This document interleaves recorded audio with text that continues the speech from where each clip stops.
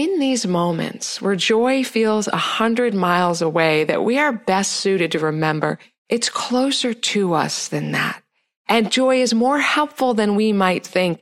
And if we dare to cultivate joy, to live into it, it doesn't mean that we don't care about the challenges we or other people are facing. In fact, it's joy that gives us the mental resources, the energy, and the stamina to make lasting positive shifts for the long haul. Welcome to Messy and Magnificent, the place driven women come to elevate their career, health, and relationships. In here, we increase your productivity by replacing always being busy with the space to breathe. Hear your own wisdom and be part of a sisterhood that has your back.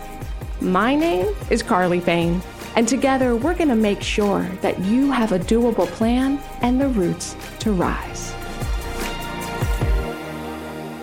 Why, hello there. It is your gal, Carly. Welcome back to Messy and Magnificent, or if you're here for the first time, I'm so glad that you are. I came across this product recently. I thought it was really cute. It's called Notifly.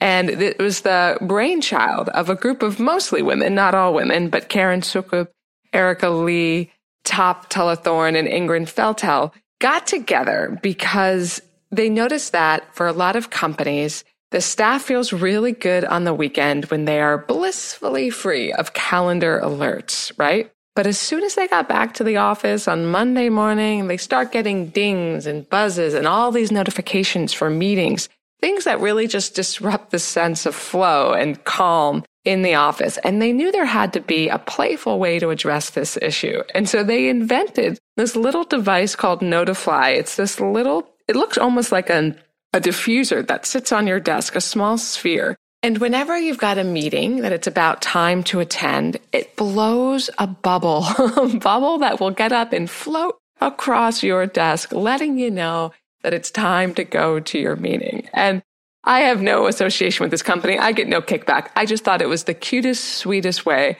to cultivate a little bit of play, a sense of joy. And we need to really talk about joy for a moment. As we enter this new season, for those of us in the Northern Hemisphere, we're getting closer to summer. For those of us in other places, you're transitioning into the cooler weather.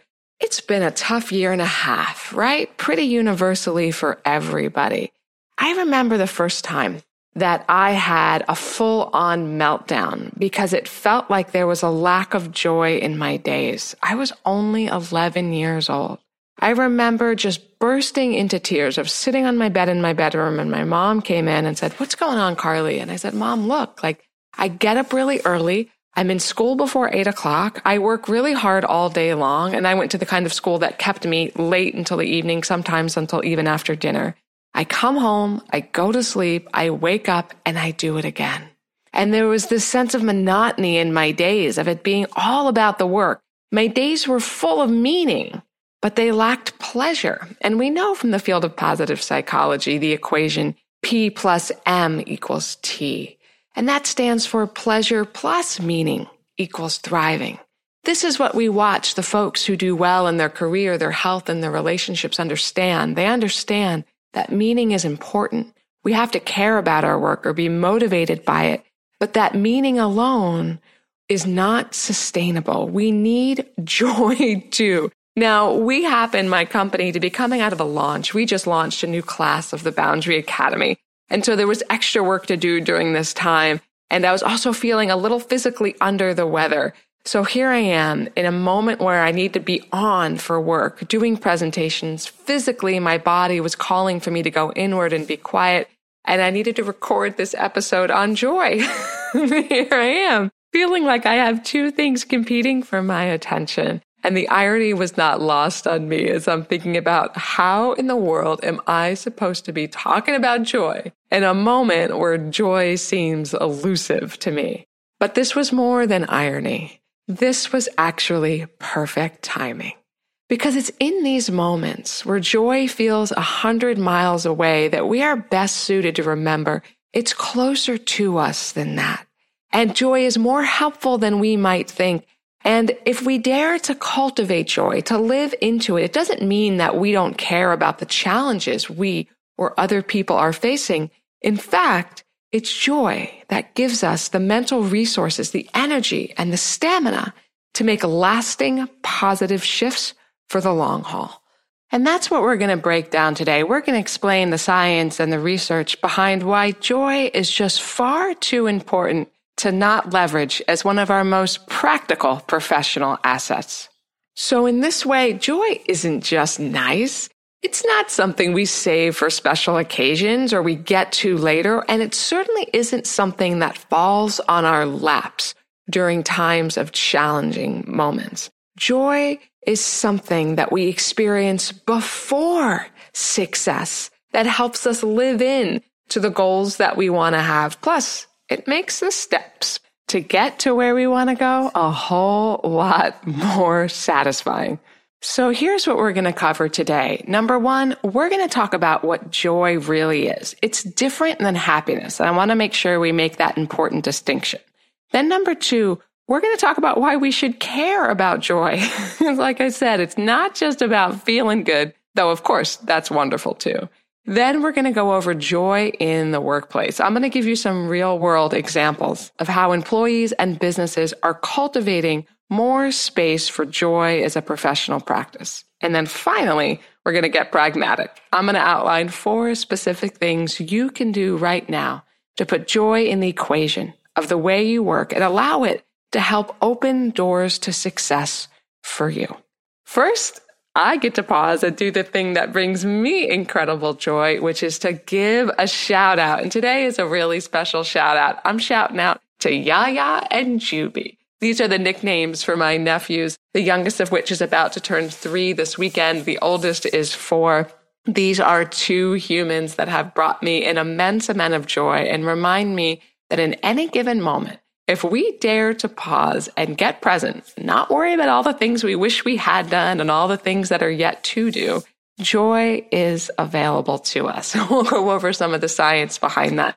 But I can't talk about joy without talking about these 2 sweet peanuts. I love you, Yaya and Juby. Now, I would love to give you a shout out on an upcoming episode too. We're doing this new thing where listeners can send us a short audio clip of a takeaway from an episode, and we can infuse it into an upcoming episode. And it's a beautiful way of including your voice in the conversation. We have clips coming in. I cannot wait for you to hear them, and I would love for you to be on an episode with me.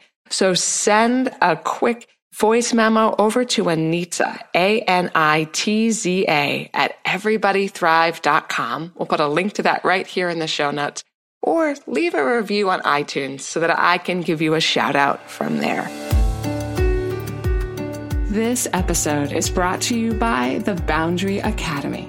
15 years of coaching thousands of women has taught me that it doesn't matter how good our plans or intentions are, our network, or even our access to external resources. If we don't have the boundaries we need to honor what we care about, we will always struggle with a lack of time or energy or money or downright satisfaction. You see, women who have thriving, healthy careers and relationships know that boundaries aren't just something nice you get to later. They're something you practice gently now so that you have the later that you want. So you can get free access to the recording of the Boundaries Brunch we did right before the Boundary Academy opened. There's a link to it in the show notes wherever you're listening, or head on over to carlyfane.com. And in this 45-minute class, you're going to learn the 3 mindsets that women with healthy boundaries already know and live into, plus lots of rich, candid conversation with thought leaders in the field of boundaries and women who are just getting started. There's nothing for sale in there. Just rich content you're not going to get anywhere else. Because that hunch you're meant to be doing something meaningful and enjoyable with your life and career, it's right. I hope you'll join me and women from around the world that are making having boundaries oh so doable.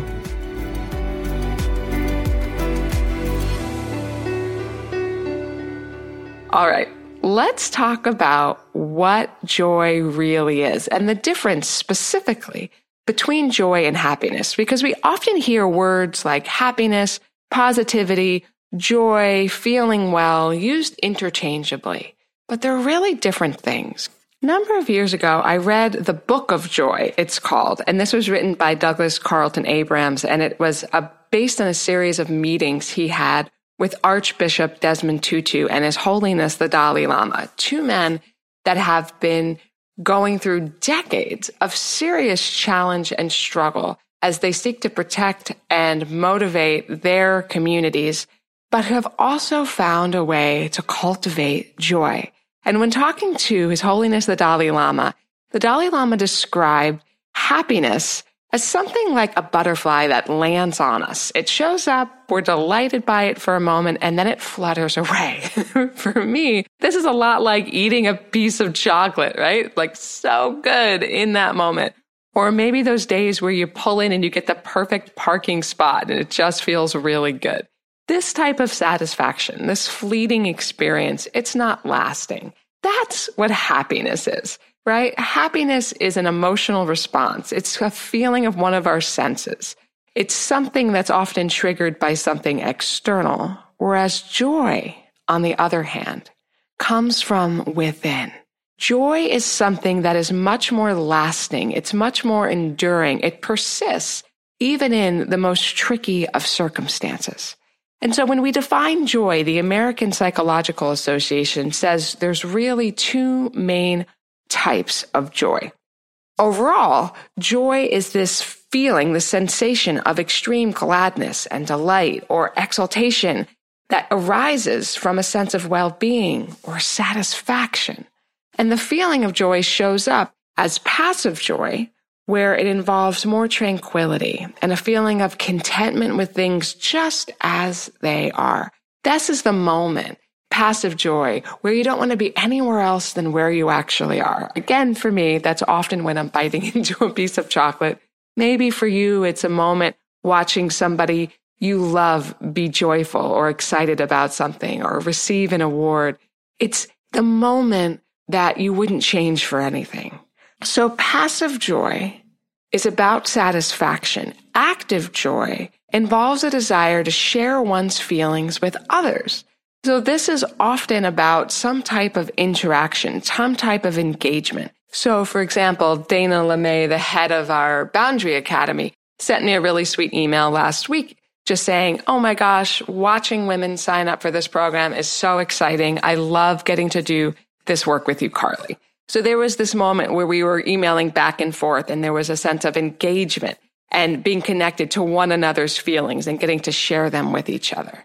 So both forms of joy, whether passive, where we're in a more tranquil space and we're feeling contentment, or active, where we're passionately engaged with somebody else, they both lead to an increase in energy and a feeling of confidence and self-esteem. Did you hear that last part? I want to really highlight that because I can't tell you how often women say to me, Carly, I wish I didn't doubt myself as much. I wish I felt more confident. I wish I could follow through on things. And I just want to underline that there is a connection to how much joy we are cultivating for ourselves and how much confidence and self-esteem we are feeling. And where there's a lack of confidence, we should look out for a lack of joy because that is something we can correct here. So why should we care about joy? In addition to the fact that it feels good, which frankly is enough of a reason, I thought Sophie Cliff, who's a coach and positive psychologist over in the UK, said it really well when she said, quote, the biggest thing standing in the way of our most joyful lives is ourselves. In a world that is filled with so many terrible injustices, deciding to prioritize our own joy can sometimes feel a little bit selfish. We can convince ourselves that it's not that important in the grand scheme of things, end quote. Isn't that relatable? How often do we think, ooh, I just want to dance for a moment to this song, or I just want to do this other thing before I quick send my emails, and we say, no. Buckle down, stay focused, get the work done. Well, let's talk about that. Let's talk about why joy really matters. Number one, it's good for our health. And as we talk about here a lot on Messy and Magnificent, there is no career without your health, right? All of us know how difficult, if not downright impossible it is to get work done when we're not feeling so hot. And in 2017, Natalia Martin Maria and her research team revealed a study that showed a direct link between happiness and a decrease of mortality. In other words, what they found was that people who report feeling a stronger sense of well-being and of joy are less likely to die compared to those who do not. So the research didn't establish an exact cause and effect relationship, but it provided a solid evidence that there is a connection between how long we live and the amount of joy we experience. So, number one, right out of the gate, joy is important because it's relevant to our health and longevity, and we can do better work when we're feeling healthier, of course. Now, the second one here is really important. Joy precedes success. I want to say that again because I think that this is really important to understand. Joy precedes success. We often say things to ourselves like, once I land this job, then I'm going to be really happy. Or once I fit into these size smaller jeans, then I'm going to feel great. Or if this person loves me back, or if I leave this person, then I'm finally going to know what joy feels like. Or when I hit some sales goal, right? That's when I'll finally be feeling really good. But the truth is that success is a moving target, especially for us high achievers. The moment we're doing well at something, we already raised the bar on it. I am certainly guilty of this too. Whenever we open the doors for the Boundary Academy, I'll have one goal for how many students I hope to welcome in. And as soon as we get close to that goal, I'm already raising it in my head. If I was looking for 30 women, I'm already talking about 40.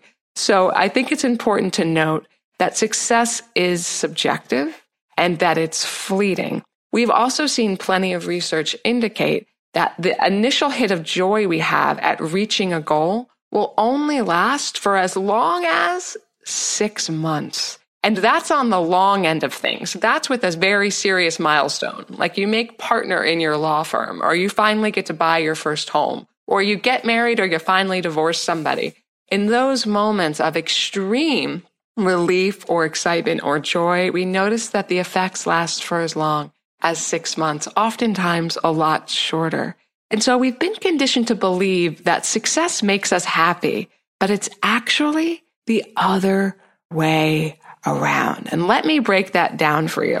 Joyful people are more successful and they perform better. And I just want to say, all of the studies that I'm talking about in today's episode, we have links to them if you're like me and you like to read those kind of things right here in the show notes, or you can head over to carlyfane.com/podcast and find this episode and you'll see the research here. But neuroscience has proven that happiness precedes success, as has the field of positive psychology.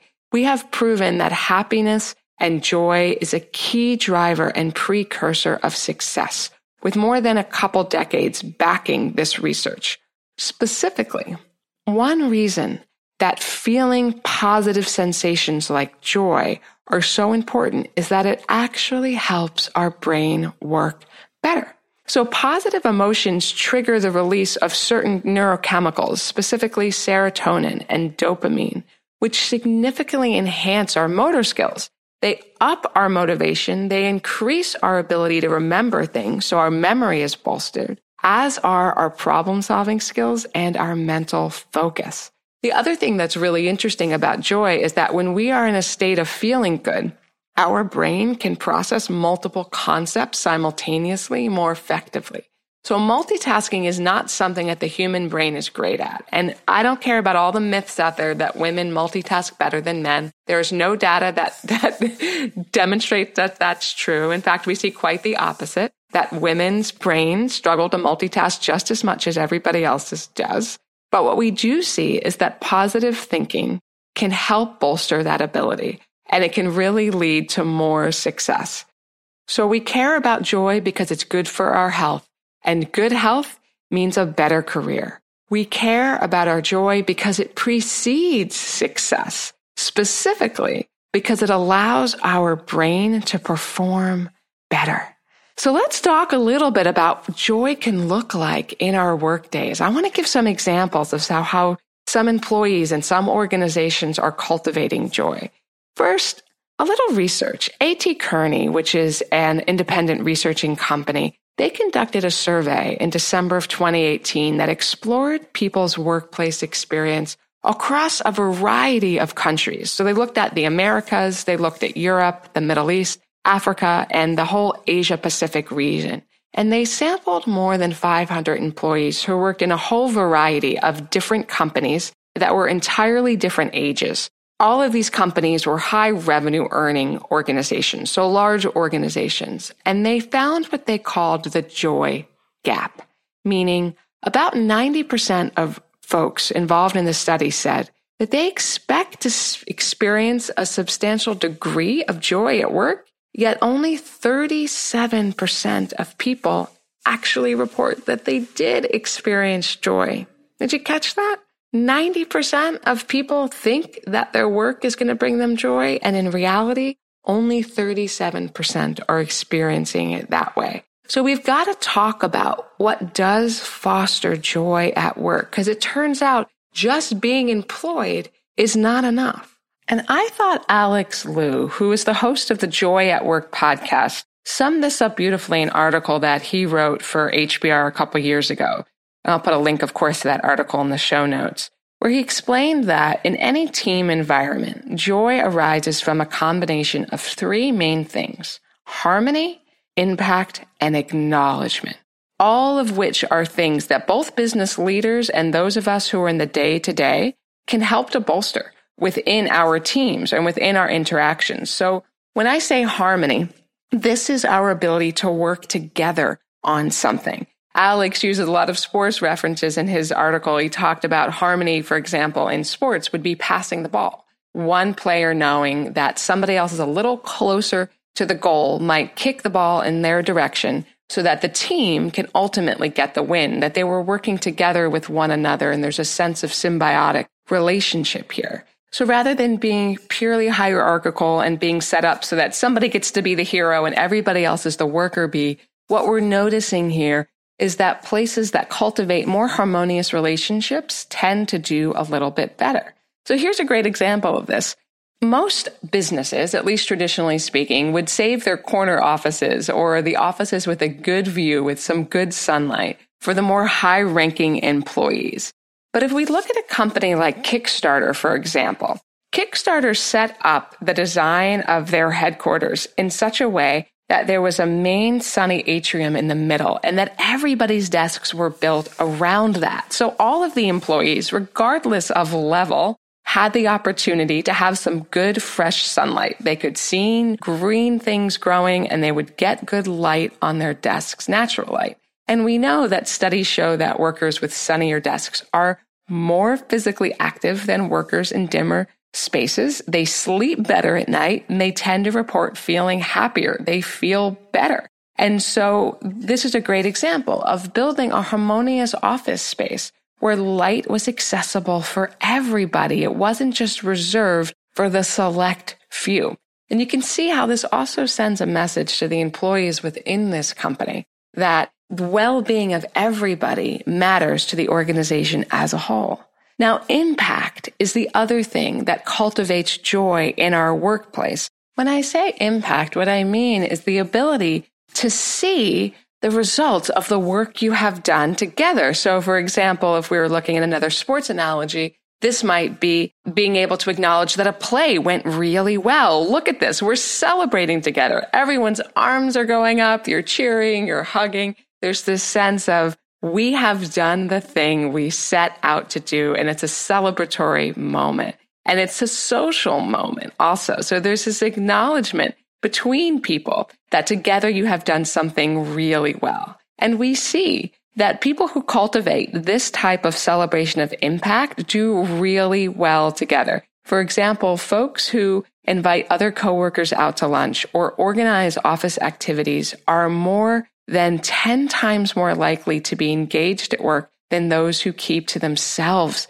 And they're 40% more likely to get a promotion, right? So impact and our ability to celebrate it together goes a long way. And related to that, the final thing that has been shown to cultivate joy in the workplace is acknowledgement.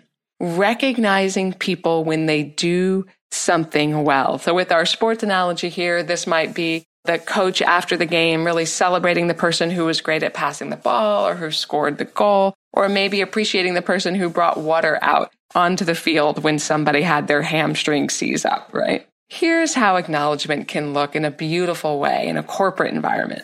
So back in 2010, Burt's Bees, the company that makes all sorts of body care products, was expanding rapidly. They were growing into 19 new countries simultaneously. And this is the kind of growth, this type of massive, fast-paced growth often leads to many leaders kind of bombarding their team with requests. They have meetings. They have a lot of pressure for them to make quick turnarounds, to create perfect solutions. And in doing so, and approaching it with this type of high pressure tension, managers and leaders tend to jack up everybody's anxiety level. They get everybody ramped up, which only initiates the part of the brain we call the amygdala, right? This is the fight or flight emotional cortex of the brain that perceives threat and danger. So when the amygdala feels triggered by all this pressure coming at it, it begins to focus on survival.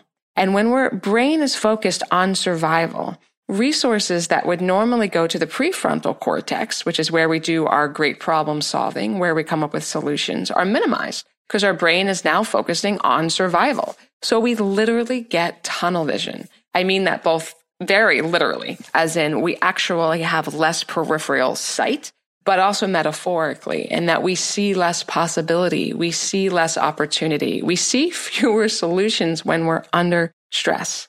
So Burt's Bees CEO at the time, back in 2010, John Replogle, he tried something a little bit different. He decided rather than put tons of pressure on his teams, he would draft a daily email to praise a team member. He was doing this acknowledgement approach I'm talking about. And he even brought in coaches to facilitate conversations on joy in the middle of this expansion, right? In the middle of a moment where you would think, oh my gosh, we have to be talking about deadlines and reaching objectives. He was creating space to cultivate joy. And this led to Burt's Bees' successful expansion into these 19 new countries and becoming a global company. But it also led to an increased sense of connection and enthusiasm from those who work within the company. Everybody from staff to management to executives alike were closer to one another and to the values of the company. So they didn't suffer into success. They worked into it, yes, but they also did joy. This kept everybody engaged and cohesive as they successfully slid into this transition of being a much larger scale global organization. So quick recap on what cultivates joy in the workplace. It's harmony, as in how can we weave our work together? How can we pass the ball from one another effectively here?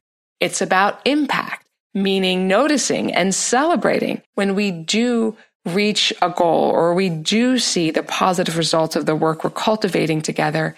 And then, of course, acknowledgement across the board on all levels of what is going well, the people that are showing up or the approaches that seem to be landing well, so that we continue to repeat what's working. So that's looking at things on kind of a macro level, but let's talk specifics and pragmatics here. Here are 4 specific things you could try right now to put joy on the table in the pursuit of your success. Now, you don't need to do all 4 of these things. And if you're a high achiever, that might be the place your brain goes. I want you to try something else instead. I want you to notice if there's one of these you already lean towards. As I list these 4 things that we can practice to cultivate joy as a professional skill set, see if there's one you're already doing, because we just might turn the flame up on that one a little bit. Number 1 thing that we can do to cultivate joy as a professional asset, it's to circle up. And when I say circle up, I mean foster meaningful connections with those in your circle that help to up the level of joy you're feeling. So for many of us, myself included, when things are sticky or tricky, there can be a tendency to retreat within ourselves. When times get tough, we actually see the most successful people will make time for their friends, for their peers, and their family members, because that is what has been shown to bolster our ability to move through challenging circumstances. So I don't know if you caught our most recent episode on allyship and how we can leverage the meaningful human connections we have in order to do well in the workplace. I'll put a link to that in the show notes in case that speaks to you, how you can figure out who is your ally and who maybe not so much, so that you can give your time to those meaningful connections that you've got. But I want to point this out. We have found that folks who invite their coworkers out to lunch or organize an office activity were more than 10 times more likely to be engaged at work than those who keep to themselves. And also, as reported in the Harvard Business Review back in 2014, they were 40% more likely to get a promotion. So daring to connect with other people specifically, and this part is important, I don't mean just everybody, I mean specifically those who you walk away feeling better after you've connected with them, is really important. So I want you to keep an eye out for the folks, friends, family, coworkers, who you feel better after you speak with them, and just take a peek at your calendar and make sure that you have a date scheduled with one of those people on a weekly basis at a minimum.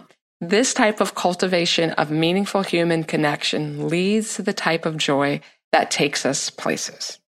Number 2 thing we can do to cultivate joy as a professional asset is to practice presence. There was a study done a few years ago by Harvard psychologists that showed that we spend about 47% of our waking hours thinking about what isn't going on, meaning thinking about what's not happening here in the present moment. And this typically makes us unhappy. So when we're ruminating over all the ways we wish we said or did something differently, or we're planning for the 40 things we wish we were better at, we're often decreasing our sense of joy, which, as we spoke about earlier, also deflates our sense of self-esteem and confidence in our decision-making. So the solution here is to begin to fan the flames of our focus onto what is happening in this very moment. This is what everybody's calling mindfulness, right? That's become a very popular term these days. Mindfulness just means bringing the mind to the present moment, which could be something as simple as between the moment where you turn on your coffee pot and it's done brewing, you just take 3 breaths. Or you look for a place where light is coming into the room where you are right now, whether that's from a window or from your screen or from an overhead lamp. Or maybe you look around the room for something you haven't ever seen quite in the same way before. The way a corner of the wall comes together or the shade of the carpet underneath your desk. Just being right here, right now, giving your mind an opportunity to reset and become present. That in and of itself initiates the opposite of the fight or flight response we spoke about earlier. It initiates the parasympathetic part of the nervous system, allowing our brain to begin to problem solve and think more creatively.